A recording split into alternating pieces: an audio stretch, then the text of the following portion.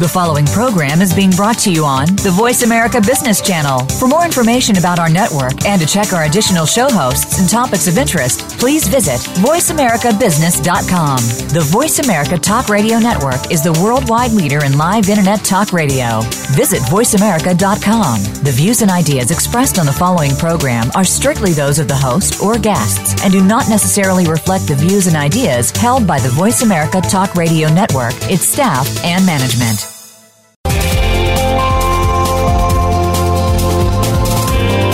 Welcome to a very refreshing hour of business talk. This is Changing the Game with HR, presented by SAP.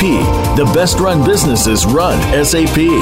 You'll hear from the innovators who know how to use game-changing technologies and business strategies to shake up the HR status quo and how people are organized, engaged, and motivated to create real business impact. Now, here's your host and moderator, Bonnie D. Graham. Welcome, welcome, welcome. And if you want to run with the Game Changers, you are absolutely in the right place. The buzz on the street, well, this may sound like a joke, but it's not really. Have you heard the one about what? Well, about 5 generations of workers walk into an office, the same office. Well, let me tell you what we're talking about. At no other time in recorded business history have leading organizations had 5 unique generations working together with digital natives on one end. I call that the bookend on one side, and the change-averse, retirement-eying baby boomers on the other end, and 3 generations in between. Come on, you've heard us talk about this over and over and over again here on this Changing the Game with HR series, as well as many of our other Game Changer series, including our flagship show, Coffee Break with Game Changers. It comes up all the time because it's real. So here's a news flash. HR, we're talking to you. HR, CHRO, HCM professional, whatever you call yourself. You need your mindset to shift, and you need to do it soon. Why? Well, you may still be married to a one-size-fits-all status quo approach, and you need to move that mindset. You need to shift it. Look at the reality. See what you're dealing with. See this wonderful, wonderful collection of talent working hopefully well side by side in your organization, whether they're full-time inside, whether they're contractors, whether they're part-time, whether they're seasonal. They're all working together, and you need to find policies and practices that will leverage their talent and support the full spectrum of your workforce. Why? Because they have strengths, they have needs, they have lifestyles. If you want to optimize their value for your organization, you need to embrace all of that and treat them respectfully as a very varied workforce. So now we go back to my opener. Did you hear the one about 5 generations of workers walk into an office? Yep, now you understand what it is. We have a superb panel of thought leaders today to help us talk about this, figure it out, give you hopefully some good insights and tips, maybe some best practices, if that's a term you like, on how you can cope with it. Let me just tell you who our panelists are, and then we will get started. So first up, I will be welcoming in a moment Susan Steele. She's an executive partner in IBM's Global Talent and Engagement Center of Excellence. She has held Chief HR Officer, Chief Learning Officer, and Chief Recruitment Officer roles at WPP, Deloitte, and Linklaters, and we'll be welcoming Susan in a moment. We're delighted to have her. Joining her on the panel today is Harriet Minter. She's a journalist, a speaker, and a women in leadership advocate who founded and edited The Guardian's Women in Leadership section, and she's a columnist for Psychology's magazine. Also thrilled to have Harriet on board. And rounding out the panel is somebody who has not been on Game Changers for way too long. It's Dr. Gabriela, we call her Gabby Burlacu. She's not Dr. Gabby now, it wasn't before. She's an industrial organizational psychologist working as a human capital management researcher at SAP SuccessFactors. That's a power-packed panel. I never said that before, but it sounds really good. Let me introduce Susan Steele in just a second. Susan sent me a wonderful quote from Thomas J. Watson. For our younger listeners around the world, that might not ring a bell. Well, think about his last name, Watson. Yes, I know, the supercomputer. Think about Jeopardy. Thomas Watson Sr. lived from 1874 to 1956. He was an American businessman, the chairman and CEO of IBM, International Business Machines, who oversaw the company's growth into an international force from 1914 to 1956.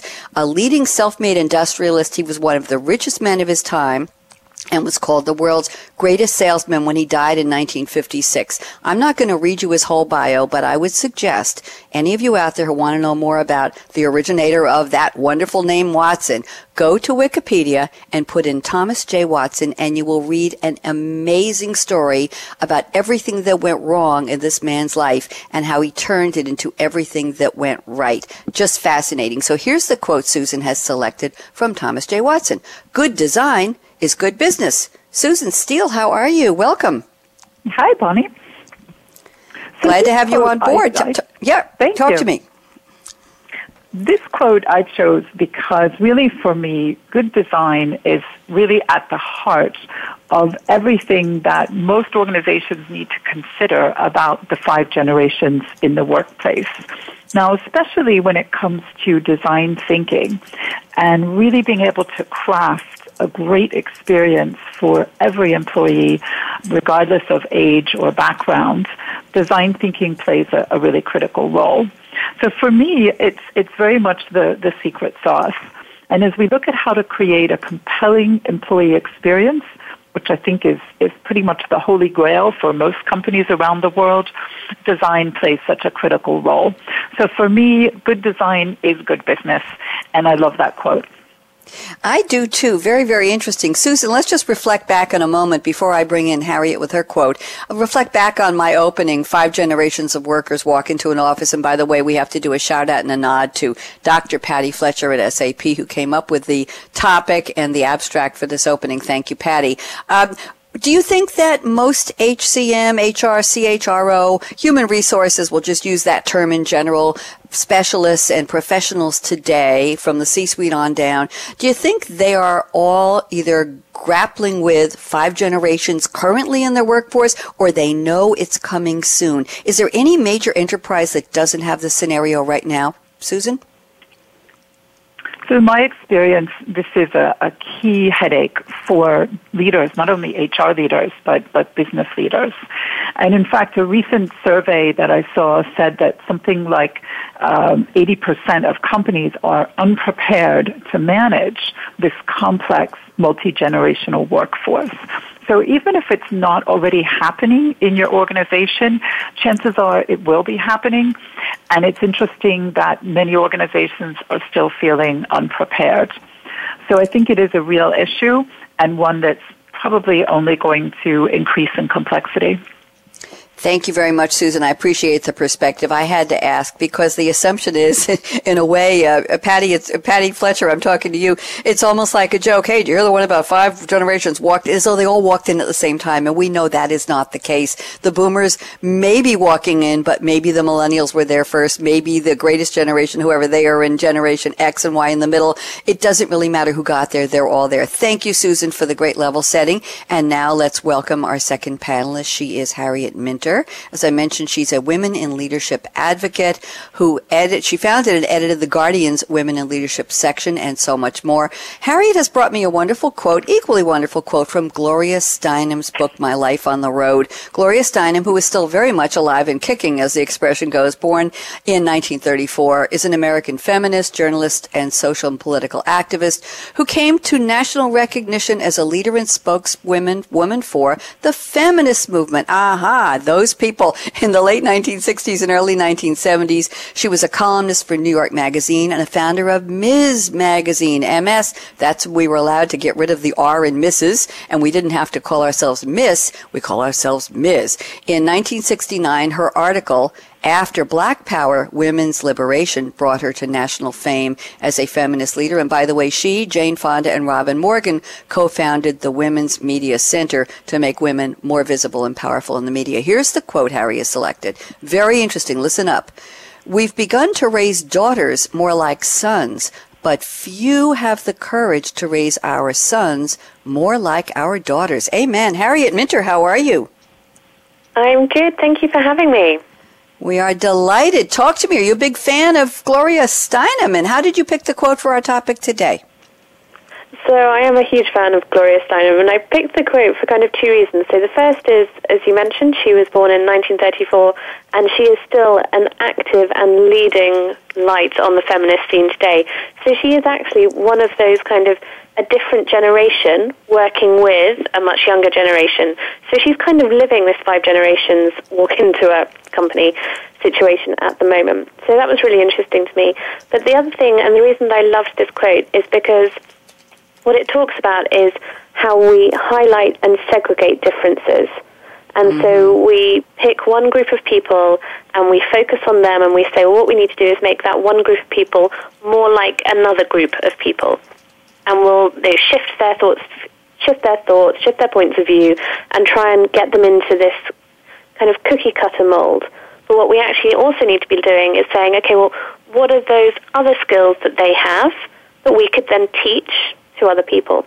And so when you look at that quote, it does look like, on the surface, like a quote about gender, but for me it's also a quote about age, it's a quote about people who work in different manners, it's a quote about race, about sexuality, about any type of difference, and trying to understand how we blend those things together. Very, very interesting. Thank you, Harriet. And let's just dissect this for a moment before we bring Gabby on. Few have the courage to raise our sons more like our daughters. What soft skills, what styles, what communication habits, perhaps, or what shall I say, pathos or empathy skills? I don't want to put words in your mouth. Would she be saying the daughters have that the sons should be also introduced to or asked to embrace? What's your thought on that?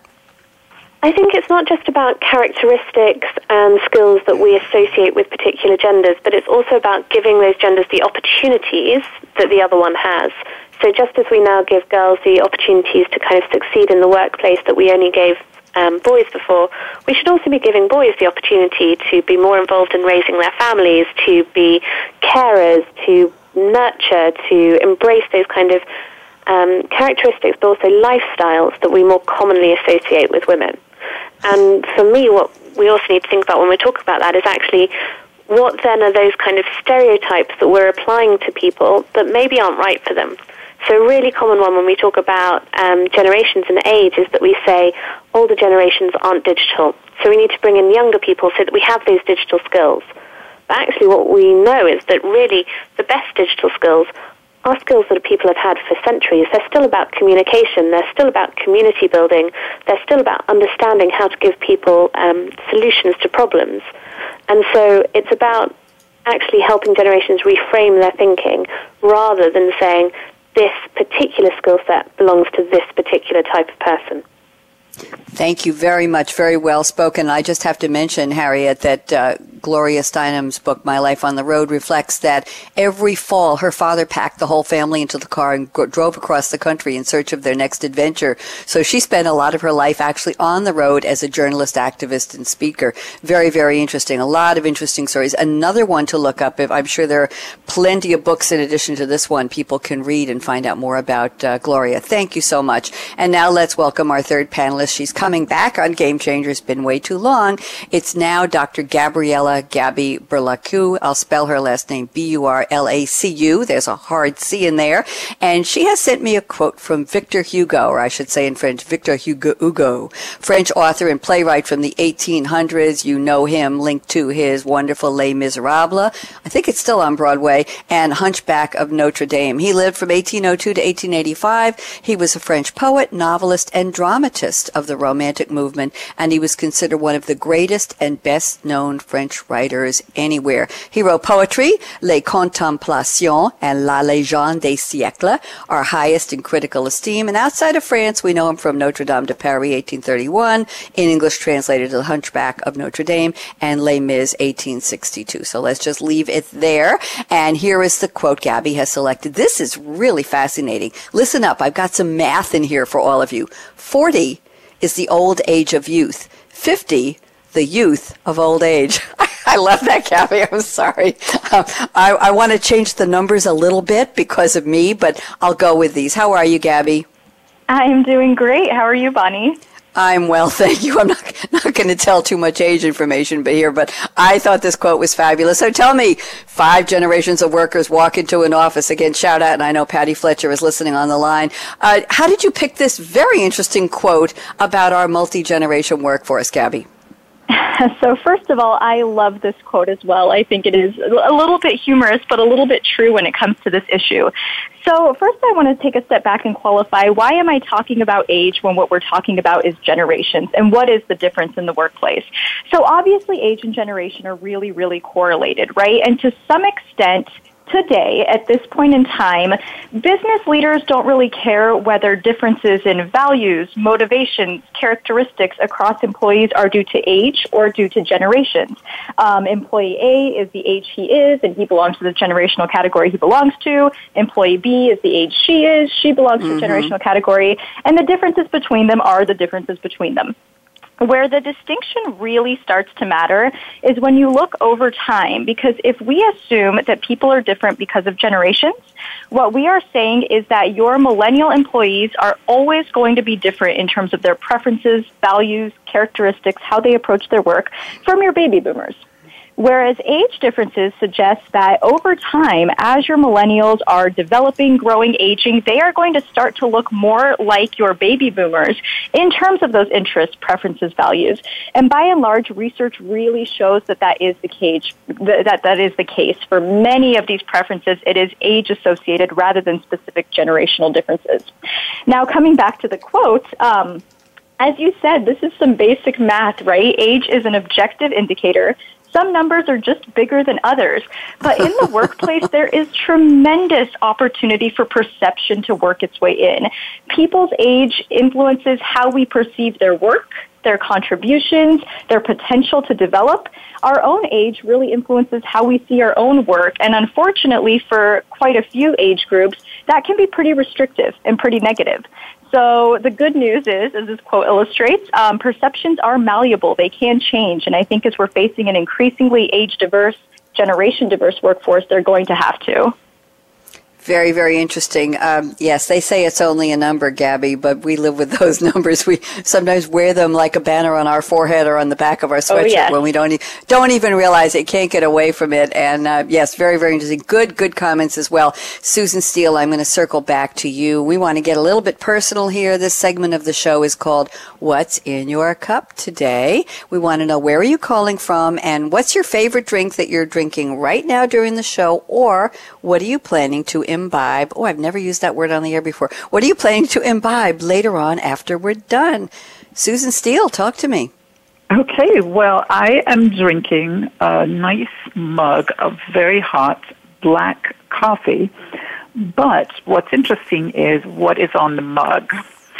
So my mug is a zombie mug, and you may say, what does that have to do with this topic? Well, many moons ago, when I was a college student, I had the privilege of being in one of the original zombie films, Dawn of the Dead. And so when I hark back to my sort of earlier millennial period, it was as a zombie. And so that just makes me smile. So that's on my desk filled with some nice coffee. Well, tell me, what role did you play? I'm afraid to ask. I was a teenage zombie. How did you get a part in that kind of a movie, Susan Steele? That's interesting. Well, I happened to be in the right place at the right time and got cast as a zombie. Wow. Okay, we'll just leave it at that. Very interesting. As I say, you never know who you're speaking to. I know I ended with a preposition, but you'll forgive me. That is fascinating. Do you put that in your resume whenever you apply for a job, or is that just you're just sharing that with me? One of those things when people say, find out one thing most people don't know about you. That's usually it. Well, I think that's enough. That's very interesting. You are so brave. That's a very interesting talking point. And now we'll move on to Harriet Minter. Harriet, I know you're calling from the UK today. Where are you? What time is it? And what's in your cup today? So I'm calling from London today, and it's 7:20 in the evening here. So in my cup today, I actually have 2 cups on my desk at the moment. So I have one, which is a big glass of water. I never drink enough water, and I realized that just before we started the show that I had a very dry mouth and I was going to be talking for an hour, so I needed some water.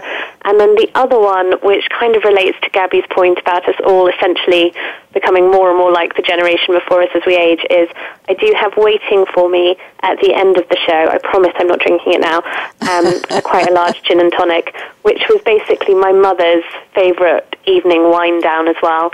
So one gin and tonic on a Thursday or Friday night, and it's a little habit that has now been passed to me as well. So that's waiting for me at the end of the show. I think that's lovely. We have had guests admit to adding some spirits to their coffee on the show, but you can stay as high and dry as you want. Thank you very much. That's charming. I appreciate what your mother enjoyed, and I think it's great too. Do you have a favorite kind of a gin you like, Harriet? So I am not at all a gin snob. I like Gordon's, which is very basic British, and that is again because that was what I was brought up with in my family. That's what we all drink. But actually, there's a massive gin revolution going on in London at the moment where all these little pop-up distilleries are appearing around the city. And there's actually one at the end of the road that I'm on at the moment. So I should probably try and expand my gin horizons a little bit. Gin Horizons. I've never heard that, and I think it's great. Gabby, I'm not going to ask you to top those two stories. I wouldn't dare, but knowing you, you just might. So Gabby Burlacu. Gabby, where are you calling from, and what's in your cup today? Bonnie, I am in Portland, Oregon, and it's so funny. This is my third time on SAP Radio, which is wonderful, and I'm very familiar with the What's in Your Cup segment. And every time I say to myself, this is the time I'm going to have some amazing drink that's going to inspire the masses. It's going to be so interesting. Without fail, every single time I wind up with a boring black coffee designed to keep me awake instead of designed for enjoyment. I will say that today, though, my coffee is iced. That's a nod to the beautiful Portland, Oregon weather we're having. I'm glad it's beautiful. I don't know if you remember, Gabby, I lived in Eugene for, 1974 to 1984. Did I ever tell you that? I lived in Eugene, Oregon. Yes, you did. That's right. Oh, also beautiful area. Yes, and how is Portland? It's still alive and well, the zoo and the Japanese gardens, and is Rose's Bake Shop still there with the 14-inch high cakes in the window, or are they gone? I believe so, and you've basically listed all of our attractions. So it is alive and well.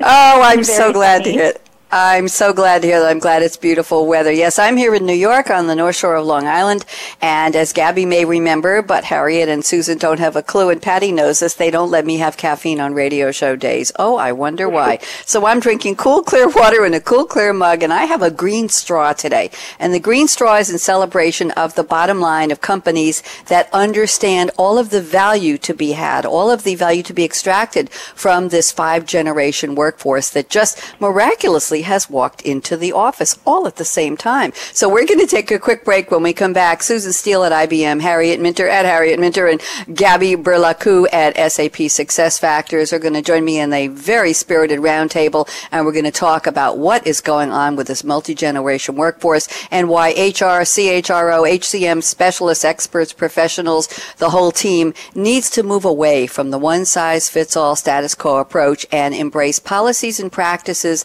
that leverage and support the full spectrum of workforce talents, strengths, needs, and lifestyles. Amen to that. So don't even think of touching that mouse, that app, that dial. We'll be right back. Michael, out.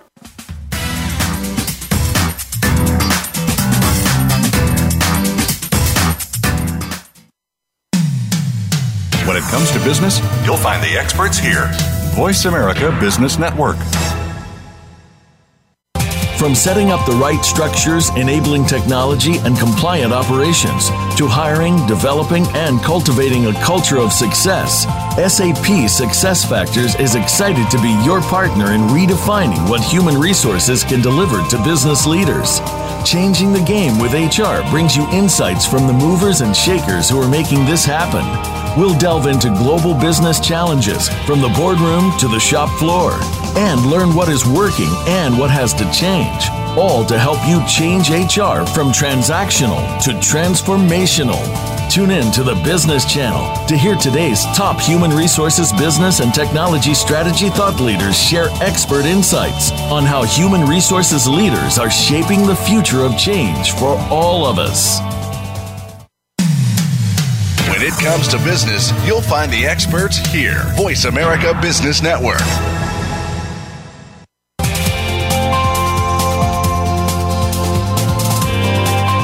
listening to Changing the Game with HR, presented by SAP. Email your comments and questions to bonnie.d.graham@sap.com. And you're invited to tweet during and after the live show at Twitter #SAPRADIO. Now, let's get back to Changing the Game with HR. Indeed, we are changing the game with HR, and the message here is that HR needs to change the game and be part of the strategy and the strategic leadership of the organization, regardless of the size, regardless of the footprint, regardless of your industry, and regardless of where you are in the world. We're talking today with Susan Steele at IBM, Harriet Minter, a women's leadership advocate, and Dr. Gabriela Burlacu at SAP SuccessFactors. And we're going to start the roundtable now with some notes from Susan Steele. Let me look in the notes and see. Here's where we're going to start. Susan told me, very interesting, some research here. Susan told me in her notes before the show, and I quote, IBM research shows that the millennial mindset, and she puts that in quotes, millennial mindset transcends age. Employees in each generation want the same things. And I'm going to let Susan expand that and tell us, what do we all want, Susan? What's important? Go ahead, Susan Steele. So this is the interesting part of the research, that contrary to what a lot of people think, that millennials are very different, that they have unique needs and therefore very different in the workplace, our research showed that really we're all pretty much the same when it comes to the workplace in terms of some of the big things that are most important for us. So some of those things are, not surprisingly, we want tools and technologies to help us work and be our best.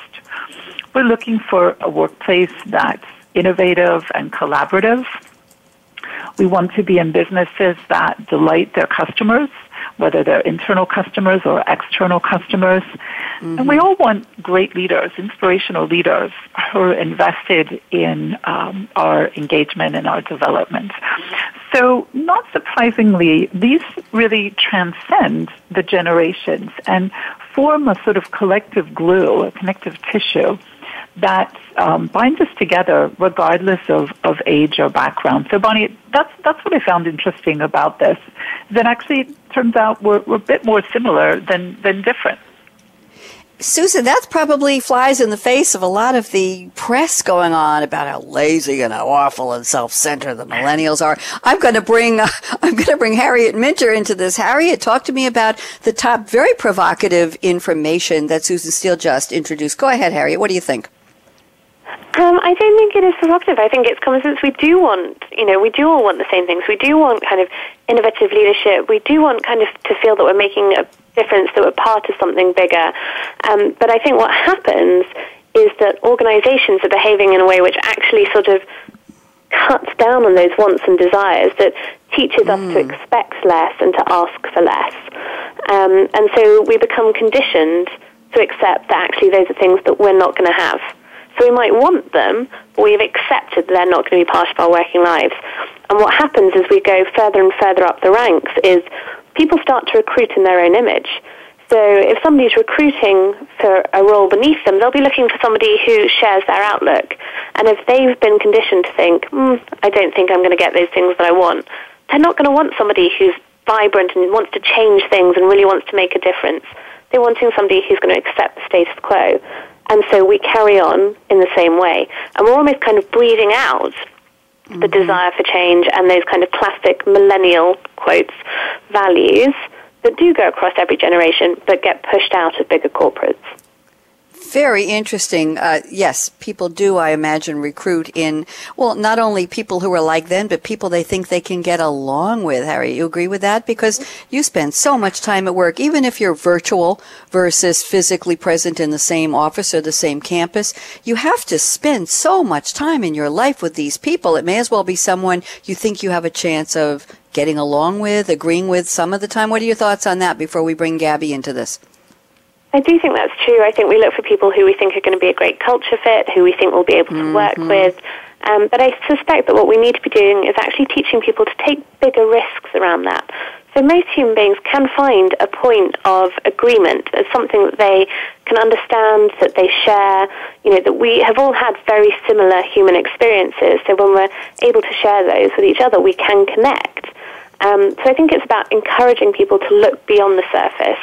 So let's not look for somebody who's exactly like you. Let's maybe take the time to work with somebody who might be initially a bit more challenging, but longer term is going to create a more interesting and potentially different workplace.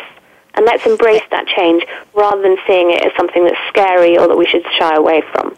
Thank you, Harriet. Good point. And I'd like to come back to that later in the show and get everybody's thoughts on how we get to retrain or re-mindset, retrofit or retool the mindset of HR who is setting the culture, I believe, and setting the pace. We'll talk about that later. I want to bring in Gabi Burlacu. Gabi, very interesting thoughts on the table, started with research at IBM from Susan Steele and added on to by Harriet Minter. What are your thoughts?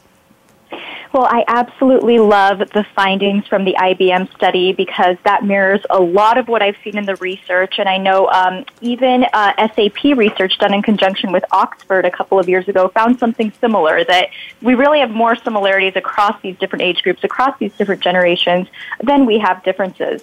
One thing I do want to add, a layer I want to add to this, because I think the perception among business leaders is really that one of the reasons millennials are so scary and so different is because they've had access to advanced technology, sophisticated solutions their entire lives. Therefore, they come to expect those in the workplace. And it's a big fear of how do we, get our technology up to a place where it will really engage millennials. And what's interesting about this is that what the academic research shows is that it's not as much just inherent knowing and expecting technology, but it's really an issue of comfort with technology, of which millennials may have more of, right? But we're not born with this comfort with technology. This is something that we can develop over time. So that is what is perceived as being a huge difference across the generations that can actually be developed in older generations to get everyone on the same page in terms of the technologies they use, the technologies they're comfortable with, and the technologies they expect. Very well put. Thank you very much, Gabi. I'm going to circle back briefly to Susan Steele at IBM. Susan, we've had some interesting comments added on to your topic here from Harriet Minter and Gabi. Why don't you share with us? Do you want to wrap this one up? And what do you think? Anything you want to agree or disagree with or expand before I move on to something from Harriet's notes? Go ahead. Well, one thing I'd observe is this point of view as articulated by IBM's Chief HR Officer, Diane Gearson, that it's the millennial perspective, and I think Gabi's comment about the comfort level with technology is an example of that, perhaps. But the millennial perspective has really shaped all of our perspectives. We all want things a bit more customized for us. We all want a great experience at work.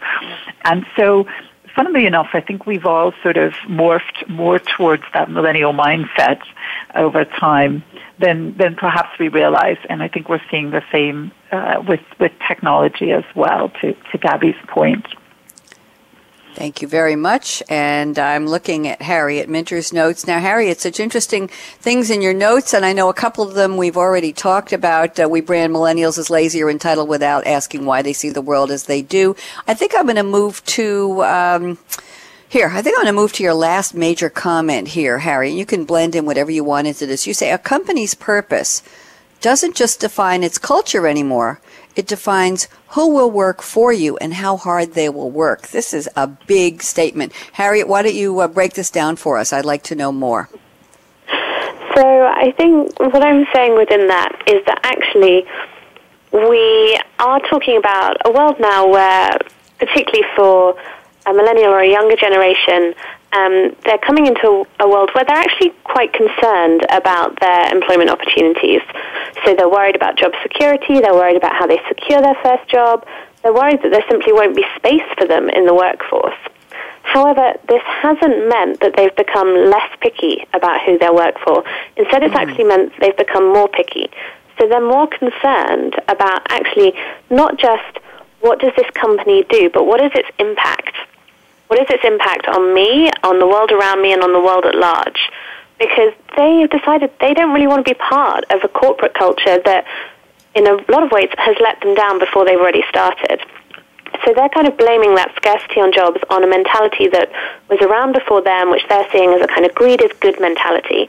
And instead, they've decided they want to go and work for companies which have a greater purpose. who are mission-led, and whether that be kind of Google or Facebook or charities or organizations which generally just feel like they have a bigger purpose. And I think what this means for companies then is that in a kind of talent war, you are going to lose out unless you too can really show what your purpose is and how that purpose affects your culture. So actually, are you living your values? Are you really articulating them and bringing them down through the whole of the organization? If you talk about wanting to be environmentally sustainable, are you doing that at every level? If you talk about embracing diversity, is that what it feels like when you're working in that company? Because millennials really don't want to put up with it if it's not. They're in this horrendous position where they're kind of terrified of not having a job, but also not happy working for something which they don't really feel reflects them and reflects their values. The flip of that is, if you can get your culture right, if you can really understand what your purpose is and how you articulate it to your employees, you gain this massive loyalty and this higher level of productivity and employees who want to stay with you and grow with you for the longer term. And I think that is going to be the really interesting thing for organizations going forward, is how do they do that? Thank you very much. I'm going to bring Gabby into this, Dr. Gabby Burlacu. And Gabby, when you're done talking about this, I'd like to know what in your preparation as an industrial organizational psychologist, Dr. Gabby, what prepared you for this kind of a conversation. But why don't you comment on what Harriet just added, please? Well, I absolutely love this. I think it is so true. And in today's increasingly social world, we can clearly see the companies that are quote-unquote getting this right versus those that aren't. It's very, very easy for an organization's reputation to precede it in the job hunt these days. One of the concepts in industrial organizational psychology that I think really nicely fits here is something called age diversity climate. And by the way, age diversity really is what we're talking about. I think a lot of organizations don't necessarily look at it that way. They think of, we need to engage millennials, failing to realize that we need to engage everyone and consider how they interact, right? So it's another diversity construct. And age diversity climate really focuses on the extent to which the company is respectful of people of different ages, wants to bring them in, wants to fully leverage their talents. And this can be a reputational component. A company that doesn't really provide opportunities for employees of a certain age, these types of things get found out. And so I think it's not just about millennials being attracted. It's about employees of all ages knowing that they may not get the kinds of opportunities they want if they apply for jobs at certain companies. And we are seeing that more and more. We are seeing companies suffering as a result of failing to create equity in these kinds of opportunities. Very interesting. Age diversity. Love the term. I think I'm an example. Sorry. I'm almost on the leading edge of boomers, and here I am running 13 live business radio shows for a company as big as SAP, getting to talk to thought leaders like the three of you and hundreds and hundreds every year on these shows because I stepped out of the box and said, let me do this, and SAP said okay, and didn't look at my birth date. And I can't tell you what a privilege it is to be here doing this and not having to say, but how old am I? So that's just a little aside there. Susan Steele, love to bring you in on the conversation. Harriet started and Gabby added so eloquently too. Go ahead, Susan. What are your thoughts? Well, I think with age diversity, what's increasingly interesting, and we see this in many organizations, is that now with data analytics, we can go behind the scenes. So we don't have to look at age as a indicator of anything. We can get under the surface. So, for example, if we want to know who has skills doing X or Y, or who has experience doing something, or living and working in a certain part of the world, for example, or doing a certain role, we can go with analytics below the surface, and we don't only have to look at somebody based on their age, because it may be that the best person for a project with the right skills and experience is a baby boomer who's got 30, 40 years experience under their belt. But through analytics, we can quickly track down who's got the best skills for what we need. And we no longer have to use age as the barometer for experience, good or bad. So I think it changes the game a bit. And I think it actually fosters what Gabby mentioned about the age diversity climate. Thank you very much. I'm going to circle back to Harriet. You started this. Harriet, you want to tie this one up? Any thoughts on what your co-panelists just shared, please? Yeah, absolutely. I mean, I think Gabby's point that it's not just a kind of point of understanding who's working for you, but also kind of your reputation and how people will see you is so important. There's a big movement in the UK at the moment around female returners, which is about getting women who left the workplace after they had children back into the workplace, but at a level that is appropriate for them.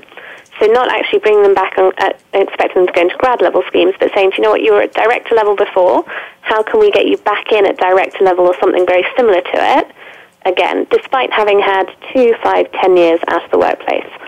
And that started really as a kind of promotional thing for these employers. You know, they were doing it because they were like, well, it's a nice to do. But the effect has been to bring in people with huge skills, with great diversity, who've been doing something very different for a while, and really kind of boosting the energy within that workplace. And so it's a double win, and I think we need to keep explaining that and keep emphasizing it. Thank you very much. I'm looking at Gabby's notes here, and Gabby, a lot of good stuff you told me. Gabby, before I pick one of your topics, why don't you tell us what was involved in your degree, your industrial organizational psychologist degree, because you're now Dr. Gabby. So what about this topic did you have to study or learn or dive into, Gabby? That is a great question. So I did look at age issues in the workforce, and it's so funny. My work started out as generational differences, and the point I made at the beginning of this session, that a lot of it is due to age rather than generations, is what ended up influencing my research. So for my dissertation, I looked at the effects of having a manager younger than yourself. Because that represents a non-normal situation now, but it's really increasingly happening for a number of reasons. Older workers are staying in the workforce longer. Millennials may have certain skills that allows them to climb the corporate ladder a little bit more quickly. Older workers may be coming back to work post-retirement. That's a trend we're really seeing. And so more and more we're seeing these non-normal sort of supervisor-employee situations. And I was looking at the influence of these non-normal situations on how do you respond to performance feedback. Do you brush it off and say, hey, this manager is young, they don't know what they're talking about, or do you really take it to heart? And unfortunately, I didn't find anything very interesting in my particular study, but I do believe still, despite what of the little results I got, that this is something that influences how people work and how they see their manager. Thank you very much. Good to know that. And Gabby, how long did it take you to get this degree? Is this a PhD are we looking at, or what degree is this? It is a PhD, so it took just under 5 years and a lot of help from some of the other students in the program, some of the professors, and I have to say somewhat embarrassingly that actually I've had this degree since before I ever appeared on SAP Radio, but as I develop in my career, I'm only now starting to actually stick it on my name. So it looks new, but it's actually not. Well, that's good news, and that's good news, and you should have brought it to the table a long time ago. We're delighted to now call you Dr. Gabby. My goodness gracious. Now, Gabby, I'm looking at your notes here, and just an interesting point. I'll just mention this. Maybe we won't delve into it. We have about 6 minutes before we go to our predictions round. You say companies are really focused on millennials, but the reality is we've been employing people ages 20s and 30s for a long time. What we haven't done in the past is employed people in their 70s and 80s and beyond. So the reality is we've always employed young people with their habits and with their preferences and with their lifestyles and with their expectations, which have certainly shifted, because when we talk about today's millennials, they don't fit what we, I believe, have observed previous younger generations have. You want to just comment on this briefly, Gabby, and then I think I'm going to pick one more topic here from your notes and have you and the other ladies comment. Go ahead, Gabby, just quickly. Well, that's exactly right. I mean, I think you can tell I'm a little bit frustrated when companies focus their efforts entirely on engaging millennials and attracting millennials, although that's a very common thing that organizations do. It's sort of missing the mark, because the perception that this is a brand new thing we've never dealt with before is not really correct. But on the other end of the spectrum, there is something brand new that we've never dealt with before, and that's people in their 70s, 80s, 90s, 100s. Staying in the workforce. And what organizations may not realize is that's actually an age group that they want to engage and retain. So why would they want to engage and retain these people? First and foremost, there's significant research evidence that shows they actually have quite an impact on your workforce. Some studies were done that shows that in some industries, performance of older workers actually exceeds that of younger workers.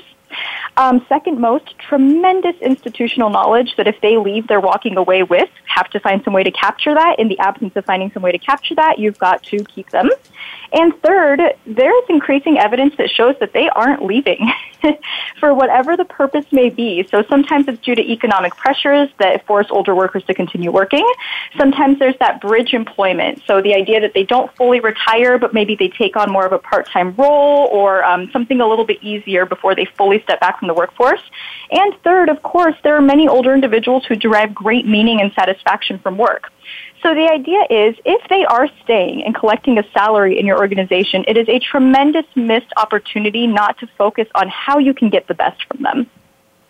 Thank you very much. And now where I really wanted to go, appreciate that. You say when we talk about the generations interacting with each other, we tend to think of them as employees interacting laterally. And for so many reasons, this is not an accurate picture of what's happening. Why don't you give me a 1-minute comment on this, and then I want to hear what Susan Steele and Harriet Minter have to say. Go ahead, Gabby. So this was related to that dissertation topic, right? The idea that it's not just that we have teams composed of different generations, different ages. It's that we've got reporting relationships composed of different ages and different generations. And what does that do? Because that's an entirely different thing. Somebody's manager is very influential in their work experience. You know the famous quote, you don't leave a company, you leave a manager. Very influential in the opportunities an employee receives. And what does it do to that relationship when the employee is significantly older than the manager? Again, as I mentioned, my own research wasn't very conclusive, but there is considerable research to show that it is a shift. And there can be potentially negative outcomes unless it's really well managed. Thank you very much. Brief and to the point. Susan Steele, we have time for you to comment on this. What are your thoughts? Any or all of what Gabby just covered? Well, one thing we're noticing is that many organizations are developing or launching millennial networks. And they're doing that for two things. One is to better understand what millennials think and want, but actually more importantly, to foster greater working relationships across all ages.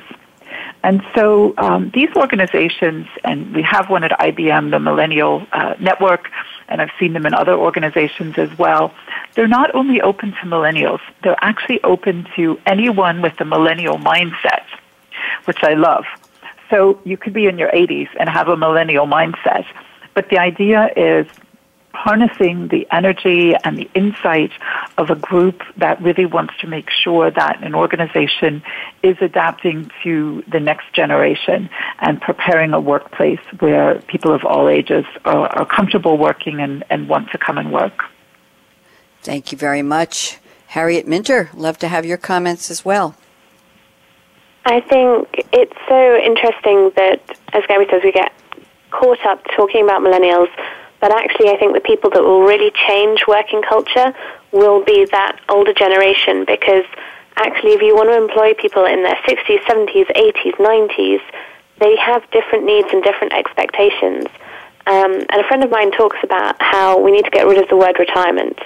It doesn't have, any good connotations. You're either retiring because you've been forced to, or you're retiring because you've spent 50 years hating your job and you finally get to not do it anymore.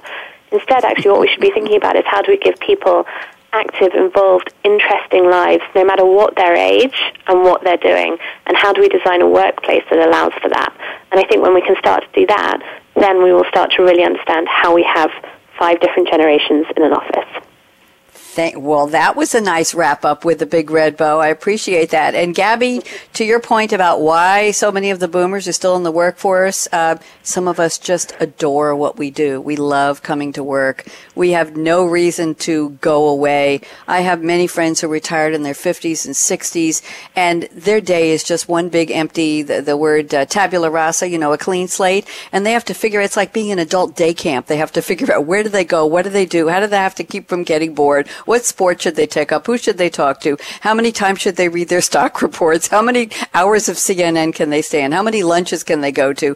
I just think working in a job you love is the best way to keep going and, pardon me, to just go out that way with a smile. That's my philosophy, in case anybody's interested. We are ready now to go to our crystal ball predictions round. Susan Steele at IBM. I love the year 2020 just because it sounds so cool and it's coming up so soon. I'm going to let you pick how far in the future you predict what will change, either about 5 generations of workers walk into an office, meaning will there be 4 anytime soon? Will there 6 or 7? Will we change the definition of the word generation? I don't know. Or what will change about HR's perspective and the mindset shift that we've been talking about today? So predictions, Susan Steele, 60 seconds, go. So in my crystal ball, I see a few things. Firstly, I think 5 generations in the workplace is going to become the new normal. That's just going to be how it is. That's not going to go away anytime soon. And I think, secondly, with that, we're going to see the emergence of retirement coaches. Now, I like Harriet's idea that we shouldn't really talk about retirement, but I think we're going to see coaches to help people ease into this next phase of their working lives, where maybe they're doing more consulting, more interim work, and help people prepare for that and do that effectively.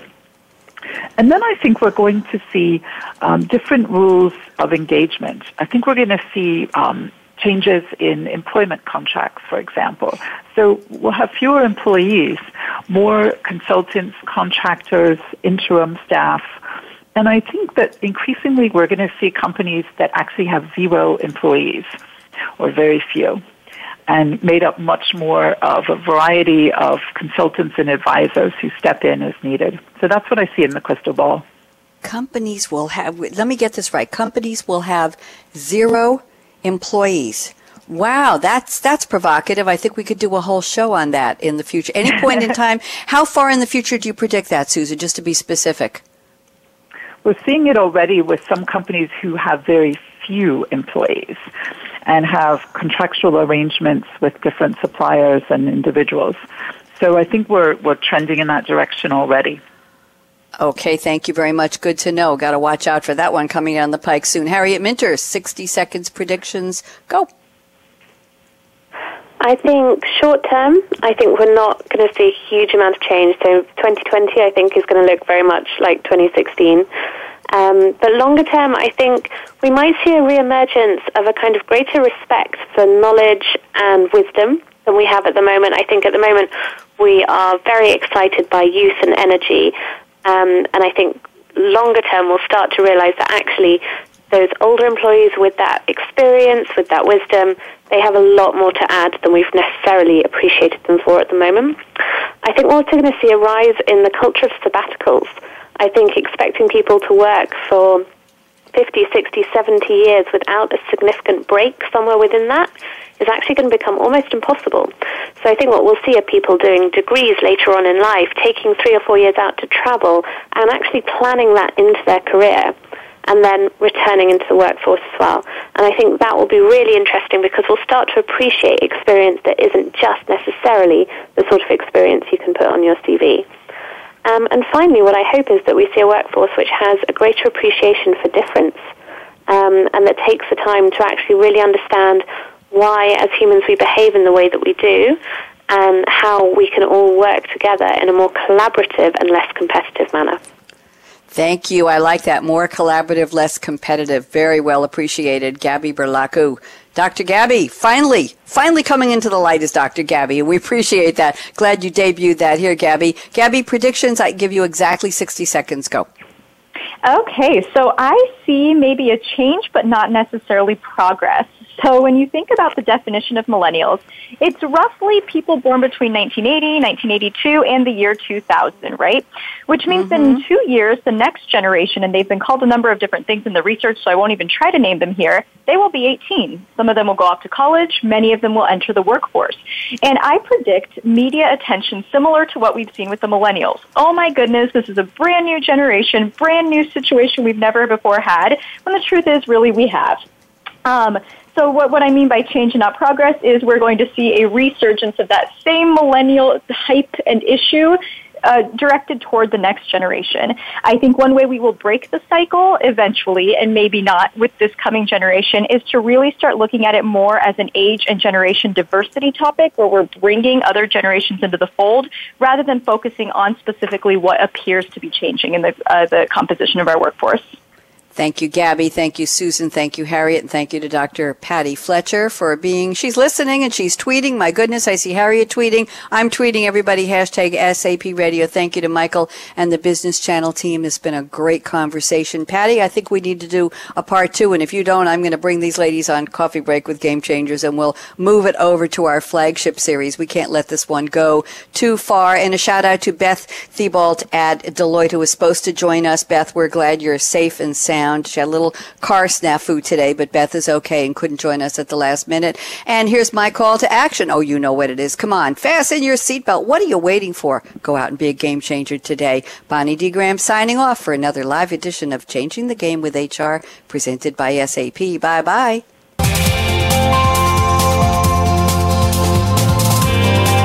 Thanks again for tuning in to Changing the Game with HR, presented by SAP.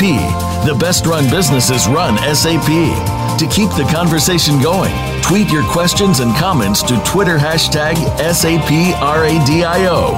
Please join host Bonnie D. Graham again Thursdays at 11 a.m. Pacific, 2 p.m. Eastern Time on the Business Channel. We wish you a positively game-changing week.